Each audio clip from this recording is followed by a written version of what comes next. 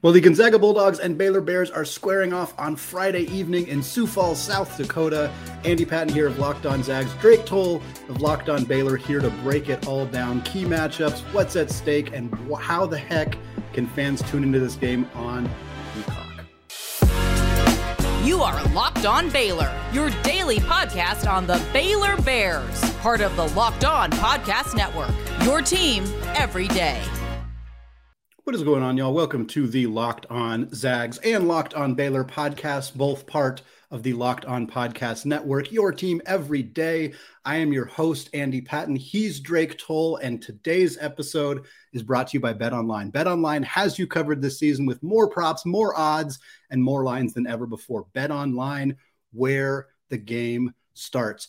Drake, we got ourselves a fun, exciting rematch 2021 national championship. But as we were talking right before we hit the record button, I don't know that either of us thought that this game would be a battle of two teams hoping to avoid their third loss of the season. It is interesting to look at the parallels of how Gonzaga's season has gone, how Baylor's season has gone. We have to start the conversation with the game that I imagine yourself and many of your listeners don't really want to talk about any more than they already have. But that is, of course, Baylor's recent loss to Marquette. Yeah. Gonzaga suffered a similar loss against Texas, went out on the road and just got the doors blown straight off of them. They came back and played really well against Kentucky a couple of days later. Is there room for optimism that maybe Baylor could take this loss, turn it around, and have a really nice game here on Friday? Yeah, I think so. That's the beauty of college basketball, is that unlike college football, where you get a bad loss, you have to sit and it festers for a week. Yeah. Now in basketball, it is you reset and you're back at it. And that's going to be the mindset for Scott Drew and this Baylor team is we got kicked in the teeth, just killed by Marquette. Yeah. So it is now up to how you respond. You either let that be an outlier on your schedule or you fall to not a mediocre team, still a really good team, but not quite meeting the expectations that you're ready for. And I'll be honest, Andy, I thought we would be talking more and hyping this matchup more up than we are at all, because both these teams are trying not to fall to 5-3. Baylor has the longest streak in the nation of being in the top 10, and that's at stake on Friday. So this game, Baylor and Gonzaga, between two teams that don't desperately need a win, but Andy, they desperately need a win to not drop out of the conversation of being a Final Four program. And that adds a really interesting wrinkle into this matchup. Absolutely. It's funny to me for Gonzaga, like we knew that this schedule was rigorous. Yeah. Michigan State at the time wasn't a ranked team. They have subsequently become a ranked team. Kentucky, it doesn't quite look as good as we thought, but Texas looks much better than we thought. Same with Purdue, who Gonzaga got a chance to play. And like the staff continually said, like, hey, it's not really a young team, but an inexperienced team playing together, lots of guys in new roles. And we're going to play this ridiculous gauntlet to start the season. Yeah. Yet, despite all of that conversation, all of that, for lack of a better word, warning from the coaching staff, we still have a season that has looked kind of ugly so far.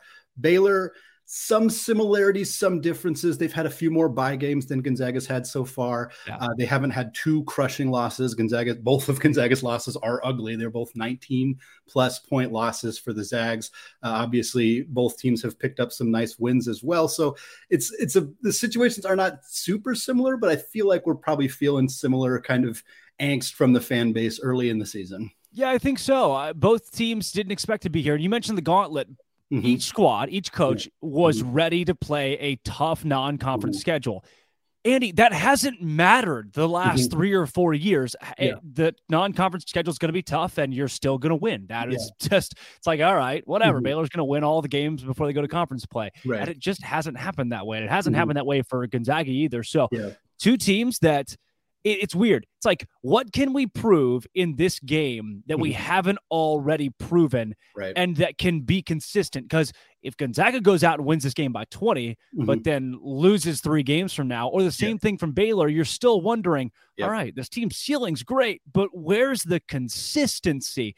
And again, I think it makes this so intriguing. Like it's a better storyline to me that both of these squads are uncharacteristically not bad, but not as good as we thought they were going to be. And I don't know, man. That Marquette game, again, you hope it's an outlier, but gosh, there's some glaring holes that Baylor's got to handle. And for Gonzaga, they lost to a really good Purdue team. We know they're really good based on the record, and a Texas team that will never shoot like that ever again, even if gravity is turned off. It just won't happen.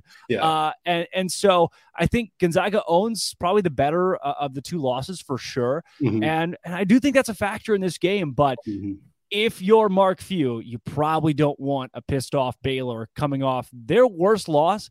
Andy, the worst loss in the Scott Drew era points wise since 2007. So yeah, it's been a long time. Yeah, you're getting an angry Baylor team here.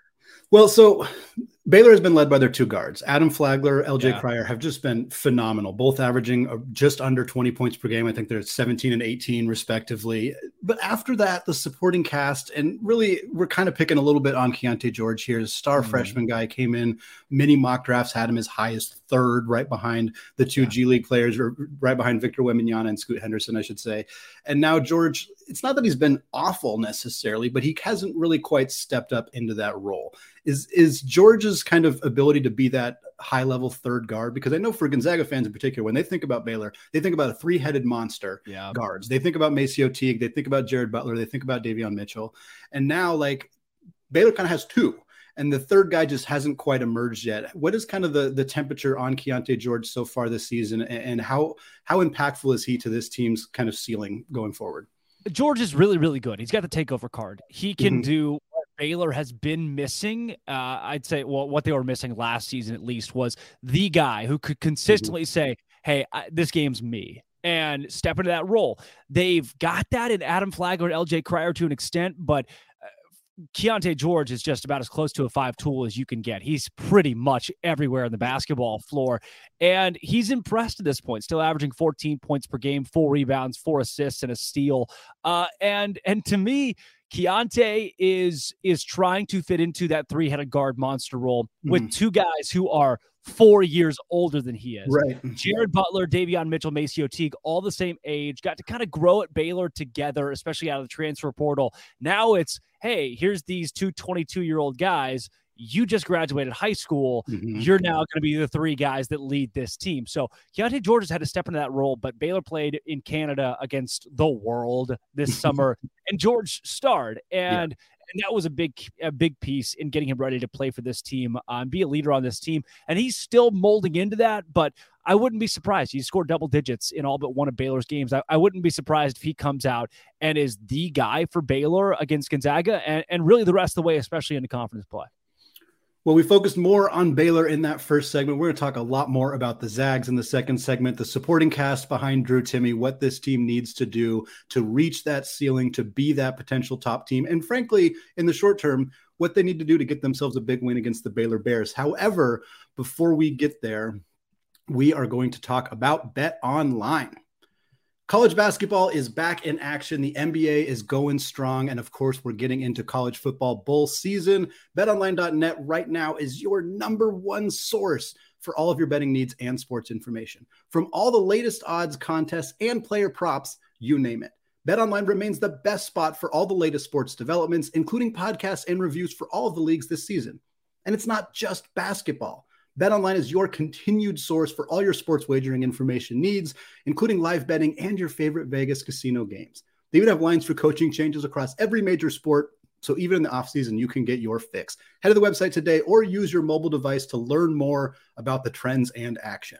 BetOnline, where the game starts. So, right. Andy, look, I'm taking over now. Yeah, do it. Hit me. You're on the hot seat at this point.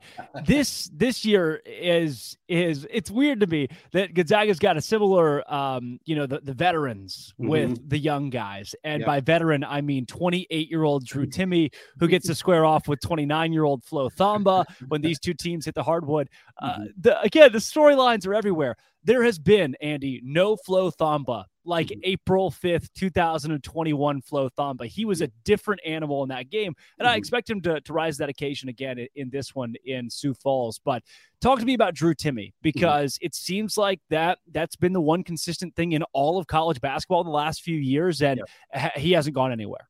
Yeah, it's been interesting to see how Drew kind of acclimates this year, because you look at his performances over the last couple of years, statistically, they don't look that different, but he has been asked to do very different things. And the big hinge was that for one season, he had a Chet Holmgren. Most people don't get a Chet Holmgren. They don't get to play with somebody of that caliber, somebody who can erase shots the way that he could, somebody who could space the floor the way that he could. And so this year's team looks much more like that team that went to the national championship a few years ago, where they don't have as much rim protection, where they tend to play more of guard lineups around Drew. We're playing Julian Strother's playing more of the four in certain situations. Anton Watson is a significantly improved player from who he was during that season as well. So he's gotten some more run. But ultimately, the primary issue for Gonzaga is that the players around Drew Timme are just not as good as the players who were around Drew Timme a couple of years ago. And that's not really a knock on this current roster. That old team had Corey Kispert, who's a very, very good rotation player in the NBA, Jalen Suggs, who's one of the best players in the country, Joel Ayayi, who was an extremely talented, versatile player. So that team was loaded. This team, they're more reliant on Drew. And it showed up in a significant way in really most of their challenging games so far. He didn't have a great game against Xavier, and Julian Strother stepped up in that one. But against Michigan State, in the second half of that game, Gonzaga didn't even run their offense. They didn't run it at all. They took Nolan Hickman, their starting point guard, out of the game. They brought in Hunter Salas, who's a defensive specialist and not really a playmaker offensively. He brought the ball down the court and just threw the ball to Drew Timme, and that was it. That was the offense. Yeah. They got the ball to Drew. At points during the Purdue game, Drew Timme grabbed a rebound and just brought the ball up the court. Just let them do that. And it's an interesting way to kind of get away from some of the problems that Gonzaga first really encountered on April 5th, 2021 against Baylor, when they realized, the best way to neutralize Drew Timme is to prevent his teammates from getting him the basketball. Yeah. Teams have figured out that is successful, and this team doesn't have Andrew Nembhard. And so they don't have, as against Texas, the only player who could make the entry pass to Drew was Anton Watson. And good for him. That's fantastic. But if your guards aren't able to get the ball to your best player, something has to change. And Drew's been fantastic, 20 points a game, 7.5 rebounds, career high in assists. Like he's doing the stuff that you need him to do. But the supporting cast right now is struggling on both ends of the floor. And that is what is making him have to work a lot harder than I bet he expected he'd have to work this season. Yeah. And it's a guy that's going to have to, because Drew Timme does not project to be an NBA starter next season. And he's not going to be, if drafted, a first-round draft pick just because of age. That's the way that college basketball and the NBA goes now. So why not just have him be the guy this season and carry that load as a Gonzaga legend, without a doubt. And the one thing that I've realized about this Gonzaga team is to look at the schedule. If they lose, boy, they're going to do it good. They're going to really lose. You saw that with Baylor against Marquette, and to an extent, Virginia, where UVA had a 20-point lead at one point. What is it about this Gonzaga team that's made them so susceptible to that kind of beatdown against Purdue and Texas? And if Baylor wants to emulate that, what do they have to do to put Gonzaga in that spot?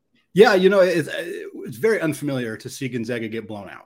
It's really, really unfamiliar. The loss to Texas I believe it was a 19-point loss. And the only reason I know that is because the stat that was going around was that Gonzaga hadn't lost by 20 or more points since 2010, I believe. 2009. It was against Washington State. I can't remember if it was Klay Thompson's last year or if it was his first year in the NBA, but it's been a while. It's been a while.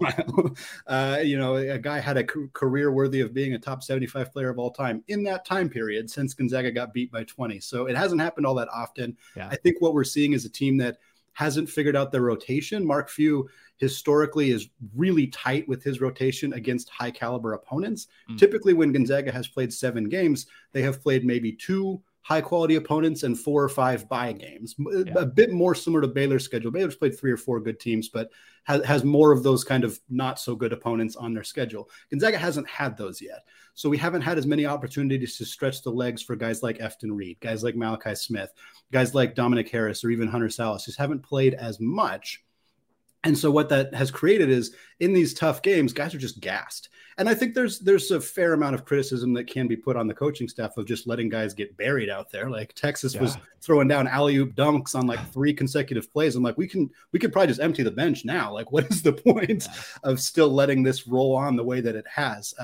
I think Gonzaga has some serious issues with defensive communication. I think Texas and Purdue played 2 of the best basketball games that they will probably play this entire season. Certainly Texas, Purdue is fantastic, and I think their guards are underrated, but Gonzaga wasn't expecting them to have that level of impact on the perimeter. I think this team has issues defensively. Baylor has the players to exploit those issues.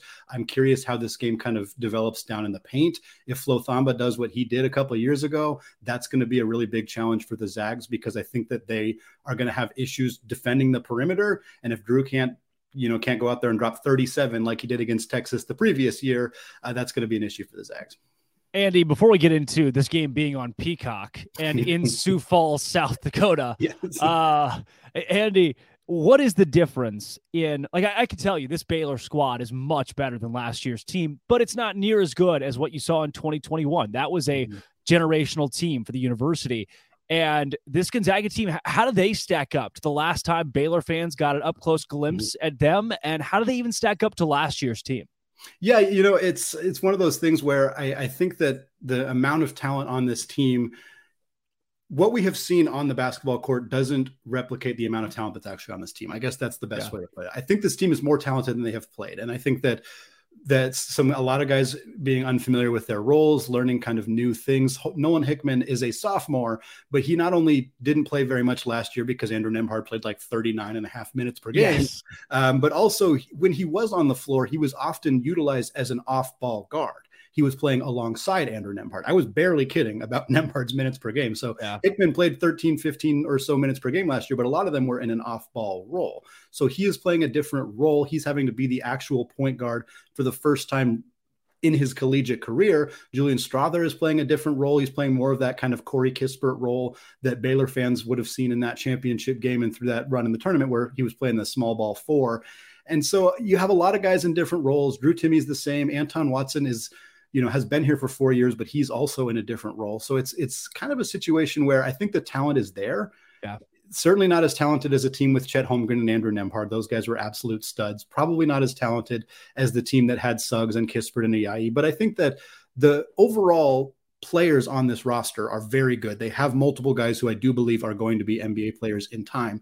But I think that the timing is just not quite as perfect as it was that mix that Gonzaga had with Kispert and Ayayi being veteran guys, Suggs being a freshman who could just be dominant right away, which is unfair to put those expectations on other players, as even Baylor fans are finding out. Sometimes freshmen take a little bit of time to get there. And just because Suggs had 27 points in his first game doesn't mean that everybody is going to do that. And I think that this team is probably not as high-end talented as the last couple of years, but I don't think they're as, for lack of a better word, bad as they have been this first 7 games this season.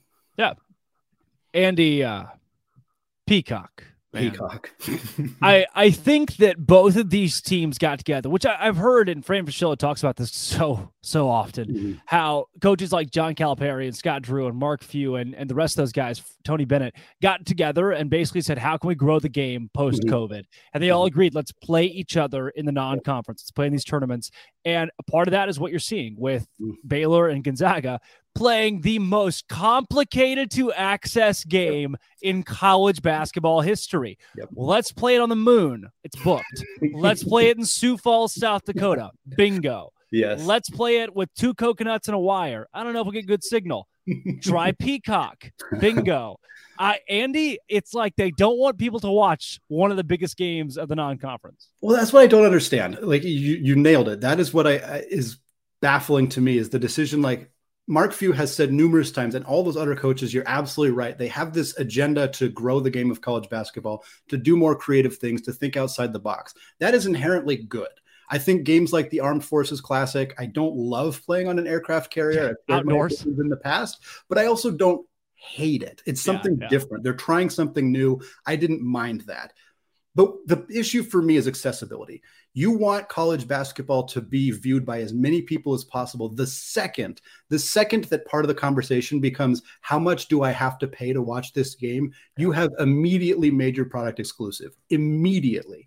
And there could be a significantly larger conversation about just the accessibility of college athletics in general and college basketball, and looking at the demographics at Gonzaga, the demographics at Baylor, and kind of knowing who tends to be fans of college athletics. And I think that there's probably some viability to that. But at the end of the day, if you want people in Spokane who love this program, who love going to restaurants and seeing posters of their favorite players, who live in one of the poorest socioeconomic places in the state of Washington, because the area around campus is very, very poor. This is a well-known fact about Gonzaga. And you're going to say, hey, there's no way to go to games because it's just impossible to get tickets to a Gonzaga game. We'll play at the arena, but tickets for that game against Kentucky were very expensive. And, we'll play this huge game against Baylor, but you don't get to watch it. I don't understand. I don't understand why there is this. And I know we're trying to do things differently, but at what point is it we're just excluding people? And Gonzaga played an exhibition game, and it's a difference between an exhibition game and a regular season game, certainly, against Tennessee and Rick Barnes and their staff. And it was $10. It was pay-per-view. You had to pay $10 to watch it. And again, since it's an exhibition game, I think that's a little bit more okay, I guess is the best way to put it. But to me, I'm like, I get what we're trying to do. I get we're trying to think outside the box. But when you start charging people or expecting them to have, the 9th, 10th, 11th different streaming service in order to watch your product, something's got to give. Yeah, I don't. And that goes beyond playing the game in South Dakota, which sure, true neutral site, which yes, this is not high school sports. Travel's not an issue for these two teams. But you also, you fan bases pretty much can't go to this game. And the ones that want to have to be gajillionaires because tickets were so expensive because of the limited capacity. It creates something different. It creates something special in college basketball that you only give to your rich fans. Yeah, that's exactly. And that's what frustrated me about, well, there's a lot of things that frustrated me about Kentucky and John Calipari being willing to fly 99% of the way to Gonzaga's campus and then not actually play on Gonzaga's campus. I ultimately like to ruffle some feathers and talked about it a bunch. I don't think it was a dramatically huge deal, but part of the issue was people were saying, well, there twice as many people can go to the game. And it's yeah, but it's just 6,000 more rich people. Right. Who get to go to the game. Right. I know where the Spokane Arena is, and I know that people who live in a mile radius of the Spokane Arena had a hard time getting an opportunity to go to that game. And so for me, it's you want accessibility. You want this to be a game that people can attend. You want this to be a game that people can watch and appreciate. And yet the decisions you're making, putting it in Sioux Falls, South Dakota, in an arena that holds, I think, 3,300 people, highly exclusive event space, not going to be accessible on TV. It's who are we playing this game for? And if it's not everybody, if we're not trying to cast a wide as net as possible to get people to watch a game between two top 15 teams that played for a national championship 2 years ago, then what are we doing? Yeah. There is a reason college basketball and Baylor Gonzaga individually boat raced even the NBA Finals games when they played in 2021. And now to take that out of the hands of almost every viewer, because I don't know very many people who have Peacock. It's ESPN Plus and Peacock and Apple TV and all these things that have come up out of even COVID that have created different categories of games, and there's no rhyme or reason to it. It's a big game. Who knows what it'll be on? Fubo TV maybe, or Flow TV. And Andy, I could go on for days. I can't stand it. Yeah, I'm so tired of it too. And Gonzaga being at the forefront of two of these games, like I said, I appreciate Mark Few's willingness to try different things. This is not it. This is not it. And it's again, if people's argument for it is well, it's only $5, that's missing the point. You're missing the point. If people have to pay for it, that is part of the problem. You're excluding people. And for me, that's what makes this so frustrating. And we'll see how well it does. We'll see how well it's received. I suspect there's going to be a lot of people who have similar opinions to ours about this game. But there was a lot of people who had similar opinions about the exhibition game, and it didn't stop Gonzaga from scheduling this game in a similar way. So we'll see going forward if we see more stuff like this. Obviously, and this is a conversation for another time and another podcast, but just the amount of how stretched people have to be in order to just be able to watch sports right now is really taxing and frustrating. Yeah. Now, Andy, before we completely close things out, your final stamp on this game. How do you see this thing playing out, and where do you see the final score landing? This has been one of the most tough games for me to try to predict. It's both these teams have proven that they can beat very good teams. Both these teams have proven that they can lose to good, but maybe not great teams by a lot. Both these teams have proven that they can get smacked around. Like that, to me, those are rarely facts you say about most teams, but definitely not facts we say about Gonzaga and Baylor very often. It is very surprising to see that. I think that some of Gonzaga's strengths, I think, line up well with some of Baylor's weaknesses. But the things that have really hurt Gonzaga this year are guards who can really light it up from beyond the arc and put pressure on the opposing teams, and guards who can also put pressure on Gonzaga's guards. Baylor has that. They absolutely have. Adam Flagler's made like 97% of his threes or something like that's not exactly accurate. It's something like that, though. And obviously Cryer's been fantastic too. And if George has a good game, like, I can see Baylor putting together a game that doesn't look that different from what they did in 2021. I can also see a situation where Baylor's depth in the front court, which is highlighted mostly by Bridges and Thamba, and then Caleb Lohner, a player that Gonzaga fans have been waiting for me to mention in this podcast because he is a former BYU player. He talked about he had some negative comments about Gonzaga the last time that BYU played them. Gonzaga smacked them in that game. Of course. Are quite ready to do similar to him as well. And so I'm interested to see kind of how that relationship plays out. But Baylor's not getting a lot of scoring from their front court. And so they're going to be really reliant on that backcourt. If Gonzaga can play good perimeter defense out there, I think they can take this one. But I could also reasonably see this one being a game where Baylor gets a big lead and just kind of maintains the whole way through, similar to what they did in 2021. Yeah, see, Andy, I can't see it like that. There's not a world in my brain where Baylor is able to get a big lead in this game, despite losing pretty badly to Marquette. I do think Baylor comes out a little more hot. Sure. But at the same time, I think Flo Thamba does a good job on Drew Timme, but Drew Timme does a good job on Flo Thamba, and Gonzaga limits Baylor getting into the paint. So I see this being, and I can only imagine Drew Timme has nightmares about Flo Thamba because of April 5th, 2021, a different breed of Thamba. And Baylor, though, it's going to be low scoring, air quotes, low scoring to me, 72-71, 72-70. I give Baylor a 1 point and 2 point nod, which is what most computer simulations give as well. And the only reason why you mentioned it, I think Baylor's guard depth is just a little bit too much. A guy coming off the bench like Dale Bonner could end up putting together 12 points that are the eventual difference. He had a plus 30, plus minus a couple games ago where it was like, did he play? You don't really realize the impact some of these guards coming off the bench make for Baylor. So if guys like Dale Bonner show up and play the way that I foresee them playing, I think Baylor's got a 1-2 point edge, but there's a world in where Drew Timme just gets his revenge on Flo Thamba. And if he gets hot, Andy, it's over. It's Gonzaga's game because Baylor doesn't have the depth or the bigs to keep up with anything in the paint.